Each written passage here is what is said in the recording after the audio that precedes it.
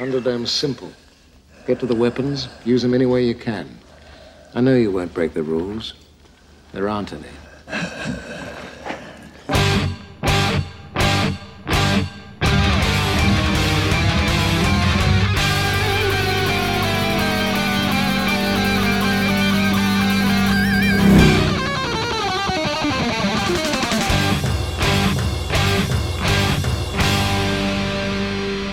Welcome to the Mad Max Minute. Death is listening, and hopefully he'll give us 5-star rating on iTunes. But in the meantime, we're watching Mad Max Beyond Thunderdome 1 minute at a time. I'm Rick. And I'm Julia. And today we're talking about minute 31, which begins with Max receiving some last-minute instruction, and it ends with flailing around awkwardly in midair. Here in the Thunderdome with us this week is the captain of the good ship Dueling Genre Productions, Scott Corelli. Hey, thanks for having me back. Hey, Scott. It's been a while. Yeah, it has. You have been busy, to say the least. Yeah, a little bit. Yep. Since we last talked to you, you actually wrote a screenplay. Mm-hmm. Is that right? Yes, I did. Can we add big-time Hollywood screenwriter just yet, or are you just regular-time screenwriter at the moment? Yeah, just regular time. Just regular time right now. All right. It's a lot of pressure, Rick. Yeah. Even that might be a little bit of a stretch, but I'll take it. You know, if I've learned anything, it's all about networking. All it takes is the right person to find the script, slid underneath the side of a bathroom stall in the right Hollywood neighborhood, and before you know it. Yeah, true. But as for us, we are here to talk about the fight of, well, I wouldn't say the century. It's the fight of the next 6 minutes or so. We're going to spend about 2 weeks here in the Dome talking about this fight between Master and Blaster. But before we can actually get down to the brass tacks, we got to bring both of our fighters into the center of the ring and, so they can have their little face-off moment and Dr. Dealgood can give some last-minute instructions. Visually speaking, this matchup here at the beginning of the minute looks a little uneven, wouldn't you say? Yeah. I don't really understand why Blaster is like a couple feet up in the air. That actually leads me to a question I have further down in this week's minute, but we'll tackle it here because I think it's appropriate. There are people on top of the dome who are in charge of the cables. Mm-hmm. So this scene where Max is on the ground and Blaster is up in the air, is that because the people up top have made it that way? Like on purpose? I don't know. I don't know if it's just like a weird intimidation tactic or what, because I don't know. I mean, this isn't even really it's not like a fair gladiatorial match. I mean, everybody wants Master Blaster to win. It's really more of like an execution where you have a small sliver of a chance to not be executed, right? So I assume that this is just some sort of intimidation tactic to be like, no, we really want this guy to lose really bad. So any way we can break his spirit by like having this dude tower over him, let's maybe go for it. I don't know. It's all very theatrical. I'll say that. That's for sure. And Scott, as someone who has talked extensively about the first Spider-Man movie, there is a very memorable scene in that first movie where there's a cage match, not exactly like the one we're going to see this week, but there are similarities, which is a big you why I tagged you for this week. Yeah, no, there are a lot of similarities for sure. Even outside ring weaponry, Mm-hmm. All kinds of stuff. So the only thing that's missing is the rubber bands, I guess. But even then, I mean, Spider-Man is sort of a rubber band himself. He's got like rubber band powers. He's like flipping around and stuff. He doesn't need the rubber bands. He can do it himself. Rubber band powers. That would be an interesting superpower to have. Well, isn't there a rubber band man in one of the companies? I don't know if it's Marvel or DC, but I'm pretty sure one of them has just a dude that's very rubber-like a Mr. Fantastic knockoff, which probably means it's DC. Yeah, I mean, there's a Plastic Man and an Elastic Man, Ralph Dibny. I think they both actually predate Mr. Fantastic, if I'm not mistaken. I think they're like 40s creations. Mm-hmm. But I don't know. I'm not sure about Rubber Band Man. I think that might just be like a song that kids sing, maybe. It does sound like a kid's song. Yeah. It does. And there's always Elastigirl from The Incredibles. Right. You can always count on her. Yes. The thing about this face-off, the fact that they're so uneven, it confuses me because Max is bouncing. Max is being held by guards and their hands are at a reasonable height, and Max is bouncing up and down. Blaster is stone still. It's like he's standing on a box, which he really doesn't need that help. I expect production-wise, he probably is just standing on a box, because you're right, he is very still. And if he was being suspended in the air, even being held on, one person on either side of him, I don't think he would be that still. So I suspect he is standing on a box. And in universe, I really don't know what's going on. I don't know if we're meant to believe that he really is that much bigger than Max. I don't know. I kind of maybe it's the fact that you mentioned that like Max is sort of, bobbing up and down. It almost like, he's not used to being in these rubber band straps. But but Master Blaster is. So maybe that's what they're going for, is that, it's like a confidence thing where it's like, oh, Master Blaster's done this a bajillion times and he always wins. And so he's used to being in these stupid rubber band things. And he's like, look how confident and cool I can look in my rubber band swing. Maybe that's what's going on. I think that's a very good point, because of multiple times during this fight, you can see Max kind of flailing around while Blaster is a bit more graceful. About as graceful as he can be, considering he's a giant, towering mountain of man. Yes. So I like the idea that they're trying to convey that kind of confidence, yeah. We got a line from Master, I think it was last week, maybe the week before, because of how things are spaced out, but he said something about 20 men enter, only Blaster leave. Yeah. So we theorized that he had done this at least 20 times before. Yes, and that's a lot. It is.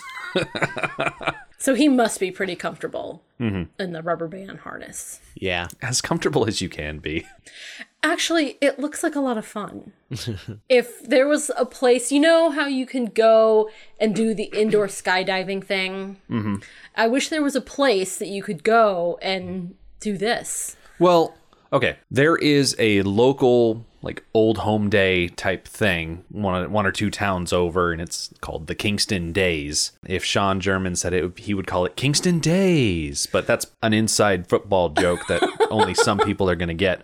But oftentimes they'll have a rock climbing wall, and surrounding those climbing walls are multiple trampolines. And you get bungee harnesses that you can wear, and you can jump on the trampoline with the bungee harness. And we always just walk right by it because we're going to the flea market portion of it, and we never stop to look at the climbing wall stuff. Yeah, we should stop and look at the climbing wall stuff. At my high school graduation party, it was like I don't know if every senior graduating class does this, but we had a lock-in. Oh, is that to keep the prom kids from getting into trouble? Well, it's graduation, but yes. Close enough. Yes. So one of the activity things that we had at the lock-in was like an inflatable boxing ring. And each contestant was strapped into a bungee cord thing, and we had big, comically large boxing gloves kind of a thing, and punching at each other. I kept pulling against the bungee cord. It was fun. You could barely reach each other. Yeah. Scott, have you ever done one of those crazy carnival things like this? Yeah, at my after prom, we had one of those. Actually, just like the one in Shaun of the Dead that they have the zombies on where they're going after the meat, and they're trying to get to the end of the thing, but they keep slipping back. That we totally had those at our after prom. I mean, it wasn't meat at the end. I don't think it was anything at the end. I think we just ran forward like maniacs and got snapped back because that was apparently fun when we were 18. I don't know. Yeah. But I've definitely been in one of those inflatable rubber band kind of situations. If they only changed the orientation of those rubber bands from being horizontal to being vertical, they could have had a real party on their hands. It's true. The only big inflatable thing I remember from any after prom party that I ever went to was an American Gladiator style jousting pit where you get to stand on those wobbly platforms, then you grab the giant Q-tips and get to bash the other person in the face. Yeah. I did really well when I was a junior and got brought to senior prom and then the after party. I did not do so well when I was a senior and facing off against people my own age, because apparently I'm good against the older folks, not so good against people my own age. Huh. Inexplicably. I don't understand it. It was also a real long time ago. Well, this is sort of a post-apocalyptic after prom, Thunderdome. Oh my gosh, yeah, with how much everybody in this town was partying. Yeah. Before this fight broke out? Yeah. Absolutely. Everyone was having a great time before this fight started, and now that this fight is getting started, oh, it's a whole other thing. Mm-hmm. Yeah, I think everybody in Bartertown is having a good time tonight, except the people in the owner's box. That's true. We check in on them a couple times during this week, and they are nervous and tense and uncomfortable. Mm-hmm. They're not having a good time. Of course, before we can actually get this fight started, Dr. Dealgood has a few, I guess, words of advice for Max. He leans into this face-off that we're in, and he's mostly talking specifically to our hero, and he says that Thunderdome is simple. You just get to the weapons, you use them however you can, and that there's no possible way to break the rules because there aren't any. And I feel like saying that there are no rules ignores the fact that there is one very important rule, namely that they don't get to leave until someone's dead. I feel like that's a really important rule that Max needs to be reminded of before the fight begins. I mean, that's a rule. Yeah. You can't say that there are no rules. Also, another rule. You need to be in these stupid rubber band swings. That's another rule. Like, what do you mean there's no rules, man? There's lots of rules, obviously. Yeah, and there's a boundary, which is also a type of rule. Yeah. Yeah. Like, you can't run to the side of the Thunderdome, slip out through one of the openings. Because, I mean, the openings in this Thunderdome are not small. Like, they're reasonably sized that an adult man can wriggle his way through. Mm-hmm. So I'd say that there are at least 3 rules. Mm-hmm. Kill the other person, get bungeed in, don't leave the dome. Yeah. I would argue that there is another rule, the weapons. Right. By including a specific selection of weapons, you are implying, and only implying, that the rule is you have to use those weapons, not other weapons. See, it's an implied rule. That's the danger with implied rules, is that they're not set in stone, though. And that's important because I'm going to use that as an argument in a couple of days.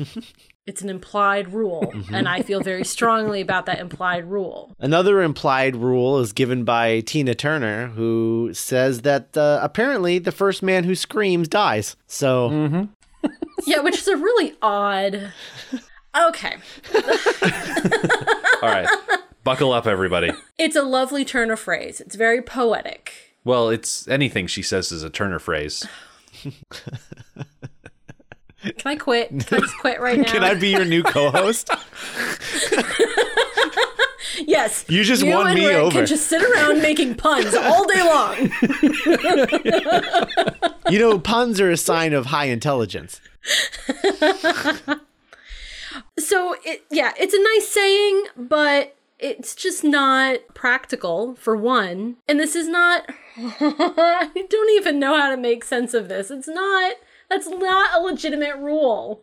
It's like a scare tactic, I guess. Yeah, I feel like it's not meant in this specific instance, because Auntie makes a lot of rules. Like, she wrote the book of rules for Bartertown.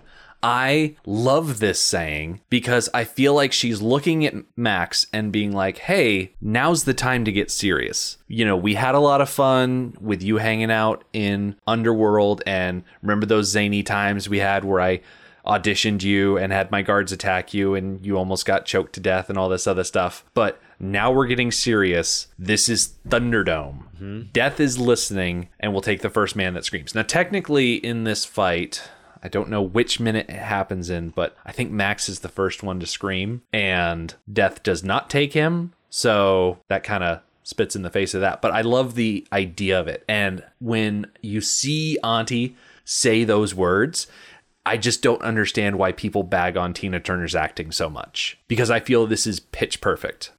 I agree. I didn't realize people bagged on her acting. Oh, yeah. It's one of the Yes. big things that people complain about when they complain about this movie. I feel like they're not bagging. I'm sure that they are bagging on her acting, but I think the thing that they're upset about is that it's Tina Turner. I don't think they actually dislike her acting. I think they just dislike that it's Tina Turner, most likely. Because people are weird like that. Right, that a musician is taking the place of an actress. Right. Doctor Who had the same problem. The first companion when they came back, Rose, Billie Piper was a pop singer. She was like a Britney Spears type pop singer in England, and they cast her as that, and Doctor Who fans went nuts. And, she's one of the most beloved companions now. But at the time, everyone was like, ugh, can't believe this. Funny thing, I did not know that she had a singing career. Yeah. Yeah, no. I didn't know she was like a pop star beforehand. I knew that she saw some success after her time on Doctor Who, but I didn't know she was also successful before Doctor Who as a singer. Yeah. So that's cool. Yeah. But yeah, I think that's what it is. For some reason, I don't know, sci-fi fans, could you consider this sci-fi? I guess so. Post-apocalypse. I think post-apocalyptic is a subset of the sci-fi genre. Yeah. Sci-fi Yeah, I fans think can so. get weird about pop stars being in their stuff. And I think she's fine in this. Like, she's not incredible, but she's not terrible either. There were certainly worse actors in the first Mad Max than Tina Turner is in this. I don't know. It's fine. She's fine. Yeah, and a lot of what she brings to the table is her Tina Turner-ness, her presence. Gravitas. Is half the job. Yeah. I'm trying to think. If not Tina Turner, then who? Oh, that's something I would have had to think about for a long time. Like, the first person that comes to mind is Grace Jones. Sure. She was in a bunch of different movies. Like, she was in the Christopher Walken James Bond movie, right? Is that where she was? Yeah, I think so. Yeah. No, she was a sidekick in one of those. Was she in something Queen of the Desert? Something? She was in a Conan movie with Arnold Schwarzenegger. Oh, you're right. Yeah. All right. So, yeah, Grace Jones was in A View to a Kill. She was in Conan the Destroyer. She was in the 1998 Avengers movie. And in 1987, she was in a movie called Siesta. How old was she in 1985? In 1985, what was she doing? She was performing on television in one episode of EastEnders, and she was in a documentary called Pumping Iron 2, subtitled The Women. So it looked like she was focusing more on her athletics career in 1985. Okay. So she hadn't quite broken as an actress beyond the Conan movie. Okay. Well, actually, no, A View to a Kill was 1985, so I'm talking out my ass, so. But out of all of the African-American actresses from the 1980s, I feel like she would also be good in that part of Auntie. I could see that. I could also see, for whatever reason, like, I think that version, the version that you're talking about is more of like an intimidation version. Right. Whereas, like, if you wanted to go the more, I don't know, maternal's not quite the word that I'm looking for, but like sort of like, because she's kind of like a post-apocalyptic maternal figure, right? In Bartertown a little bit. So I was just thinking it might be fun to see like Nichelle Nichols in that role. From Star Trek. That's a good point. Yeah. Yeah, I think she definitely could carry the weight of what Auntie has to do. Yeah. Do we think, I'm sure you guys have already talked about this, but what is her deal? Why isn't she Australian? We haven't really talked about that. We've kind of glossed over the fact that many characters are not Australian. Oh. Is that just in this movie, or is it the other ones too? The two before now, everybody was Australian. Oh, okay. I think Kjell Nielsen might have been the standout non-Australian from the second movie. I feel like most of the cast was Australian in the first movie. I think Mel Gibson gets a quasi-Australian classification because, yes, he was born in the States, but he grew up in Australia, so it's like he's a transplant. Right. Yeah, he had a natural Australian accent. If you want to split hairs, technically none of the Mad Max movies have had an Australian Max, if you want to get down to specifics and brass tacks, because Gibson's an American, Hardy's an Englishman. Right. Sounds like they need to get Chris Hemsworth in a Mad Max movie. They need to get a lot more Hemsworths in these movies, just because Hemsworths are national treasures, and They are. high value exports. What's the oldest one's name? Oh, he was the one The in one Westworld. in Westworld. I could definitely see him as Max. Oh yeah. He just has a more mature face to him. He's not so handsome as Chris and Liam. Right. He's more rugged. Oh, looking. I would thinking of Luke. never buy Liam as Max. That would never happen. Chris, I could, maybe. Like, maybe. If you dirty him up a little, Yeah. maybe. Yeah, dirty him up a little. But the oldest brother, he was in Westworld. Yep. He was the security And, guy? Who was he in Westworld? He was part of the administration. I think he was quality assurance, which is, I think, a fancy word for security. Oh, okay. Yes. His character was named Ashley Stubbs, and I was listening to a recap podcast about Westworld because as we're recording this, Westworld, I think, started playing this past Sunday or this upcoming Sunday. It's one of those. It better be upcoming, because if it's this past and it's Wednesday and we haven't watched it yet. Yeah, I know. Okay. He did not fare well in the first season. His character's name is Ashley Stubbs. It's the actor's name. Luke Hemsworth. Luke. I've said it like 3 times. Well, I didn't hear you. To be fair, I didn't hear you either. It's 2 against 1. I vote that you didn't say it. All right. I think Luke Hemsworth would make an excellent Max. Oh, I could totally see that. If you look up Luke Hemsworth's IMDb page, the first couple of photos underneath his main picture is him from Westworld, and his jacket almost has that leathery look to it. Like, you click on the picture and it's a nylon jacket, but from a distance it kind of looks leather, and it's like, yeah, I could see Luke Hemsworth as an actor portraying Mad Max. Yeah. For a little bit of legitimate Australianness. So, back to the original question as to why Auntie isn't Australian. No idea. Maybe, have you played with the idea that Auntie is in fact Tina Turner and that she was like on tour in Australia when all this went down? My God. That's why she doesn't want to tell Max about her backstory Right. in the penthouse. Yeah. Is because she was famous and doesn't want to be part of that world anymore. Yeah, because now she's Auntie. That world doesn't mean anything anymore. I have never considered that before. My mind is blown. Yeah. I really like that idea because there are other people with British accents. Are there anybody else with American accents? Off the top of my head, I can't think of any. Yeah, but that would explain it because she would have had crew and managers and all sorts of stuff, people who came with her. Right. So in that case, the little backstory that she does give, that she was a nobody and now she's a somebody because she's still alive. That nobody line was a total cover. Yes, it was. Okay. Auntie was formerly known as Tina Turner before the collapse. The reason that Iron Bar is there, and he's played by Angry Anderson, is because Auntie, in her Australian tour, her frontliner, her opening act, was Rose Tattoo, headlined by Angry Anderson. Frank Thring is British, so he's a good fit for her tour manager. Yes. So the 3 of them, the world ends, they're trapped in Australia, and they make the best of it. Yes. Perfect. And that goes a long way to explain the collector's behavior and how he acts with her. Very much managing her and communicating the information that they both know, but the collector's the one that communicates it. Yeah. Scott, you just... whew. The nobody line too, you could almost explain away, like, one, you could say that she's just lying, but it could also be that she's talking about having to start over after all of this went down. Like when the apocalypse happened, she became a nobody. And then all she did was, like, you know, try to fight and strive to become somebody again. And musicians and performers and entertainers, when we're in the midst of the apocalypse, are they really going to have a place in our world anymore? Right. Society is going to be actively going downhill, and we're going to have this entire industry of people. How do they contribute to trying to keep society afloat? If they can't figure out how to make themselves useful, then they're going to turn into nobodies. Right. You just made a lot of musicians very sad, Julia.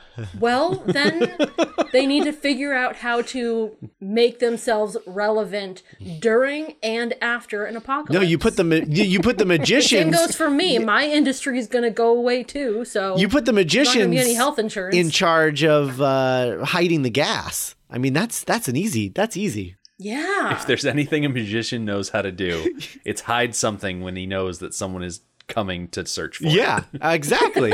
Yeah. They hear that pound on the door and they go into instant hide Yeah, mode. they make the Statue of Liberty disappear. Stash the stuff. Yeah. Oh, boy. All right, I'm going to need a wall of mirrors. Can you find me a wall of mirrors? Oh, man, we have gotten so off the beaten trail here. So... Long story short, Tina Turner, excellent choice for this movie, despite what the critics say. Yes, I agree. We go from Auntie's death listening, man screaming speech down to Dr. Dealgood, and he just yells, prepare, and he throws his hands up in the air, and Max and Blaster are brought to their respective sides of the dome. We get some audience participation. Yeah, people are loving it. Well, they're the ones holding the ankles. Get some people on the side that get to hold Yeah. on to Max's boots. Yeah, that's good. And I'm sure that there are people up there at the top that are just ratcheting up those tubing rigs extra tight so we get a really good first fling. Do you think they charge tickets for this? Or, I mean, obviously it's Bartertown, so you trade, but do you think they have to trade stuff to get in here? Like, are those, or was this is this a general admission thing? And those people, the ankle people, they had to get there early to get their ankle spots. Because those are obviously the best spots in the house, right? That's like the splash zone. Yeah, I think the event itself is a gift. Come, the masses, watch this event. It is for you, for your enjoyment. So open to anybody. But I think the ankle holders are the people who get there first. It's like getting the exit row on the airplane. Yeah. They're coveted. It costs more. So I think the cost to the people who actually get there is getting to that spot first and then holding on to that spot. Oh, yeah. You can't get there, put your coat down, and then say, okay, I'm going to be right back. I got to go to the bathroom. And then you get back and your coat is like in the dome and it's like, crud, I can't get it now. Yeah. Only 2 men are allowed to enter and neither of them are going to give it back to me. So I guess it's just gone now. It's a lot denser in those areas too. Like the crowds are much, much more denser than anywhere else around the dome. There's like, I mean, there's, oh God, I'm like looking at this and there's like 20 people all in that one little section where Max is going, and everywhere else it's a little more sparse. But it's very dense there. So yeah, you can definitely tell those are the seats to get, and everybody's just waiting like, oh, I hope this person leaves or whatever so we can take their spot. So yeah, you definitely don't want to leave a coat. You're not getting that coat back. Not in the No, post-apocalypse. certainly not. It does seem like there's an awful lot of people who are unwilling to climb up the dome. Because there's plenty of room left on the dome itself. And I guess the ankle holding spot is just so coveted. And the splash zone is just so coveted. People are willing to wait 3 or 4 people deep. Well, I mean, if you're holding on to the ankles, even if you're holding on to Blaster's pig poop encrusted boots, you're almost part of the show at that point. Yeah. Right. That's exciting. Yeah. Going back to our magicians thing, it's like being a part of the trick. Yeah. Yeah. That would be like going to Universal Studios and going to see the Indiana Jones stunt show and being brought up on stage so that you can throw Indy the whip and he'll throw you the idol type of thing. I don't think they actually do that because I've never actually gone to the Universal Studios Indiana Jones stunt show. But I went to a Six Flags and they had a Waterworld stunt show, so that was kind of cool. I think I Disney or Disney has the Indiana Jones one. I think Universal Studios has Waterworld. Oh, And Six Flags has Batman. In that case, okay, it was definitely Six Flags Batman. Why did I think Universal had Indiana Jones? I think it might be because I got confused by an old episode of Step by Step, but that was on ABC, so that would be Disney too. Yeah. Has my entire life been a lie? No. No, I think my entire life has been a series of misunderstandings on my part.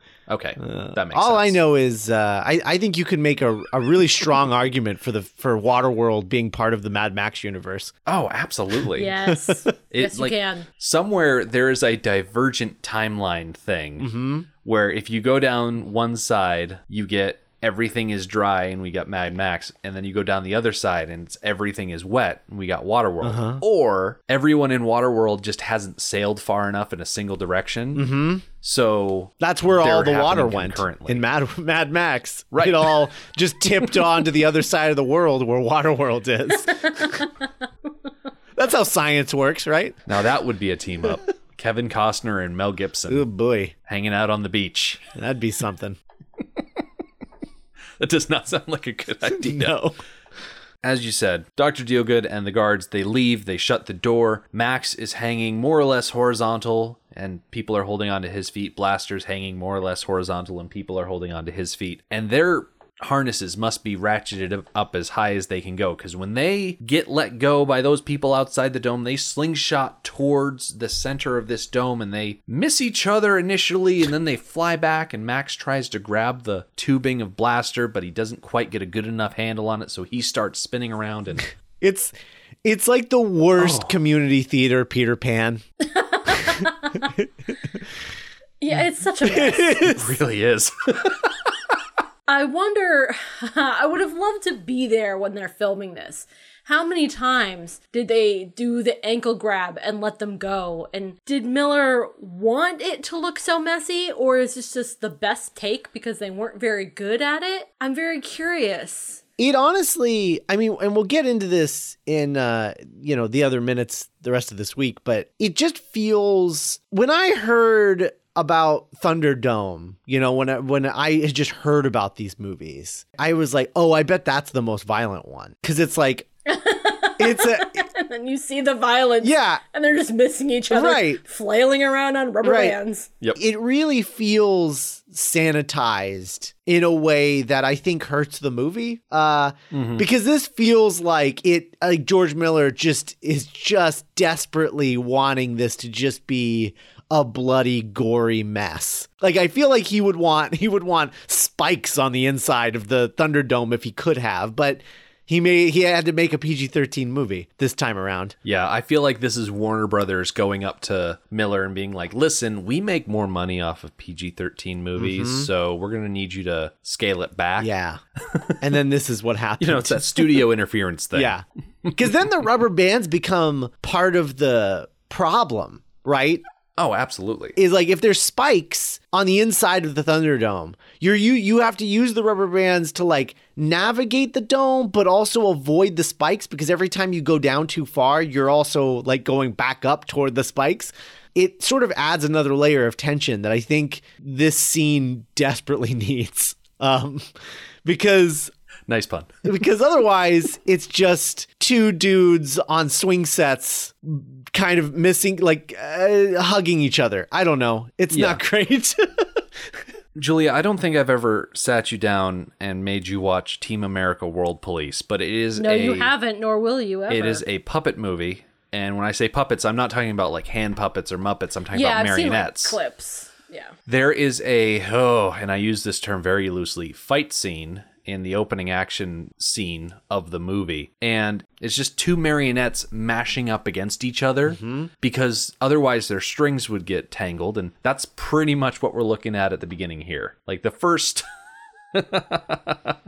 moments of this seemingly epic fight are just two men trying to navigate the fact that they're dangling in the middle of this giant dome. Yep. And the crowd is loving it. Which they are. They obviously are. But like, I just look at this and I was like, would this be fun to watch? Really? Would this be exciting? I don't know. I guess they're desperate for entertainment. Yeah, the stuff we see in this minute, I've used the word goofy kind of a lot to describe this movie and moments in this movie. This moment is goofy. And it definitely feels like it could have been more. Yeah. I agree with the studio interference idea. I think so. Yeah. Well, as goofy as this fight starts, it is going to get a lot more serious at times as we go along. Yes. So we're going to put a pin in today's minute. We have just begun the fight. They're flailing around. There's not too much to talk about there. So we're going to put the rest of it off until Wednesday. We're going to come back.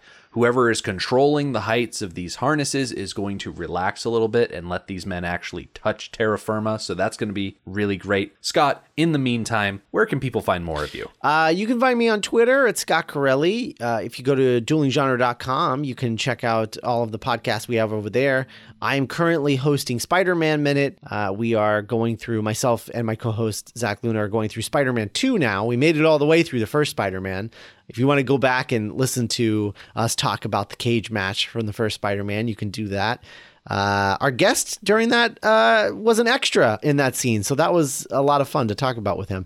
So go check that out. That's Spider-Man Minute. And I also co-host the Cornetto Minute, which is on hiatus currently, but we'll be back later this year with Hot Fuzz, and Rick and Julia were both on that. You guys were also on Spider-Man Minute for Spider-Man 2. So lots of Rick and Julia on the show. So you guys can go check those out first. See if you like the show, test the waters, so to speak.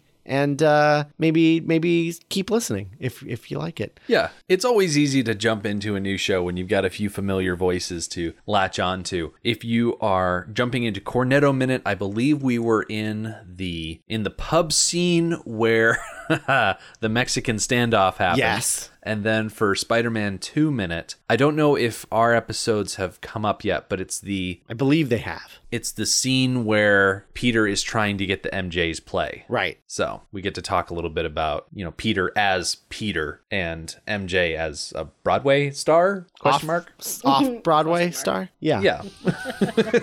There's a lot of off-Broadway talk. But anyway, you can go check out that. Otherwise, we'll be back on Wednesday to talk more about this cage fight. The Mad Max Minute podcast is a fan project by Rick and Julia Ingham. Mad Max franchise was created by George Miller and Byron Kennedy, is presented by Kennedy Miller Mitchell Productions, and distributed by Warner Brothers. Mad Max Minute is produced and edited by Rick Ingham. Our opening music is Verdi's Dies Irae by Daniel Batista of danielbatista.com. And our outro music is We Don't Need Another Hero by Militia Vox of militiavox.com. Our home on the internet is madmaxminute.com. You can follow us on Twitter at madmaxminute, like us on Facebook by searching for Mad Max Minute, and join our Facebook listener group, Mad Max Minute Beyond Microphone. If you'd like to support the podcast, visit madmaxminute.com, where you can check out our TeePublic storefront by clicking the store link, join our Patreon by clicking the support link, or make a one-time donation by clicking the donate link. Thank you for joining us for Minute 31 of Beyond Thunderdome. We'll see you next time. Every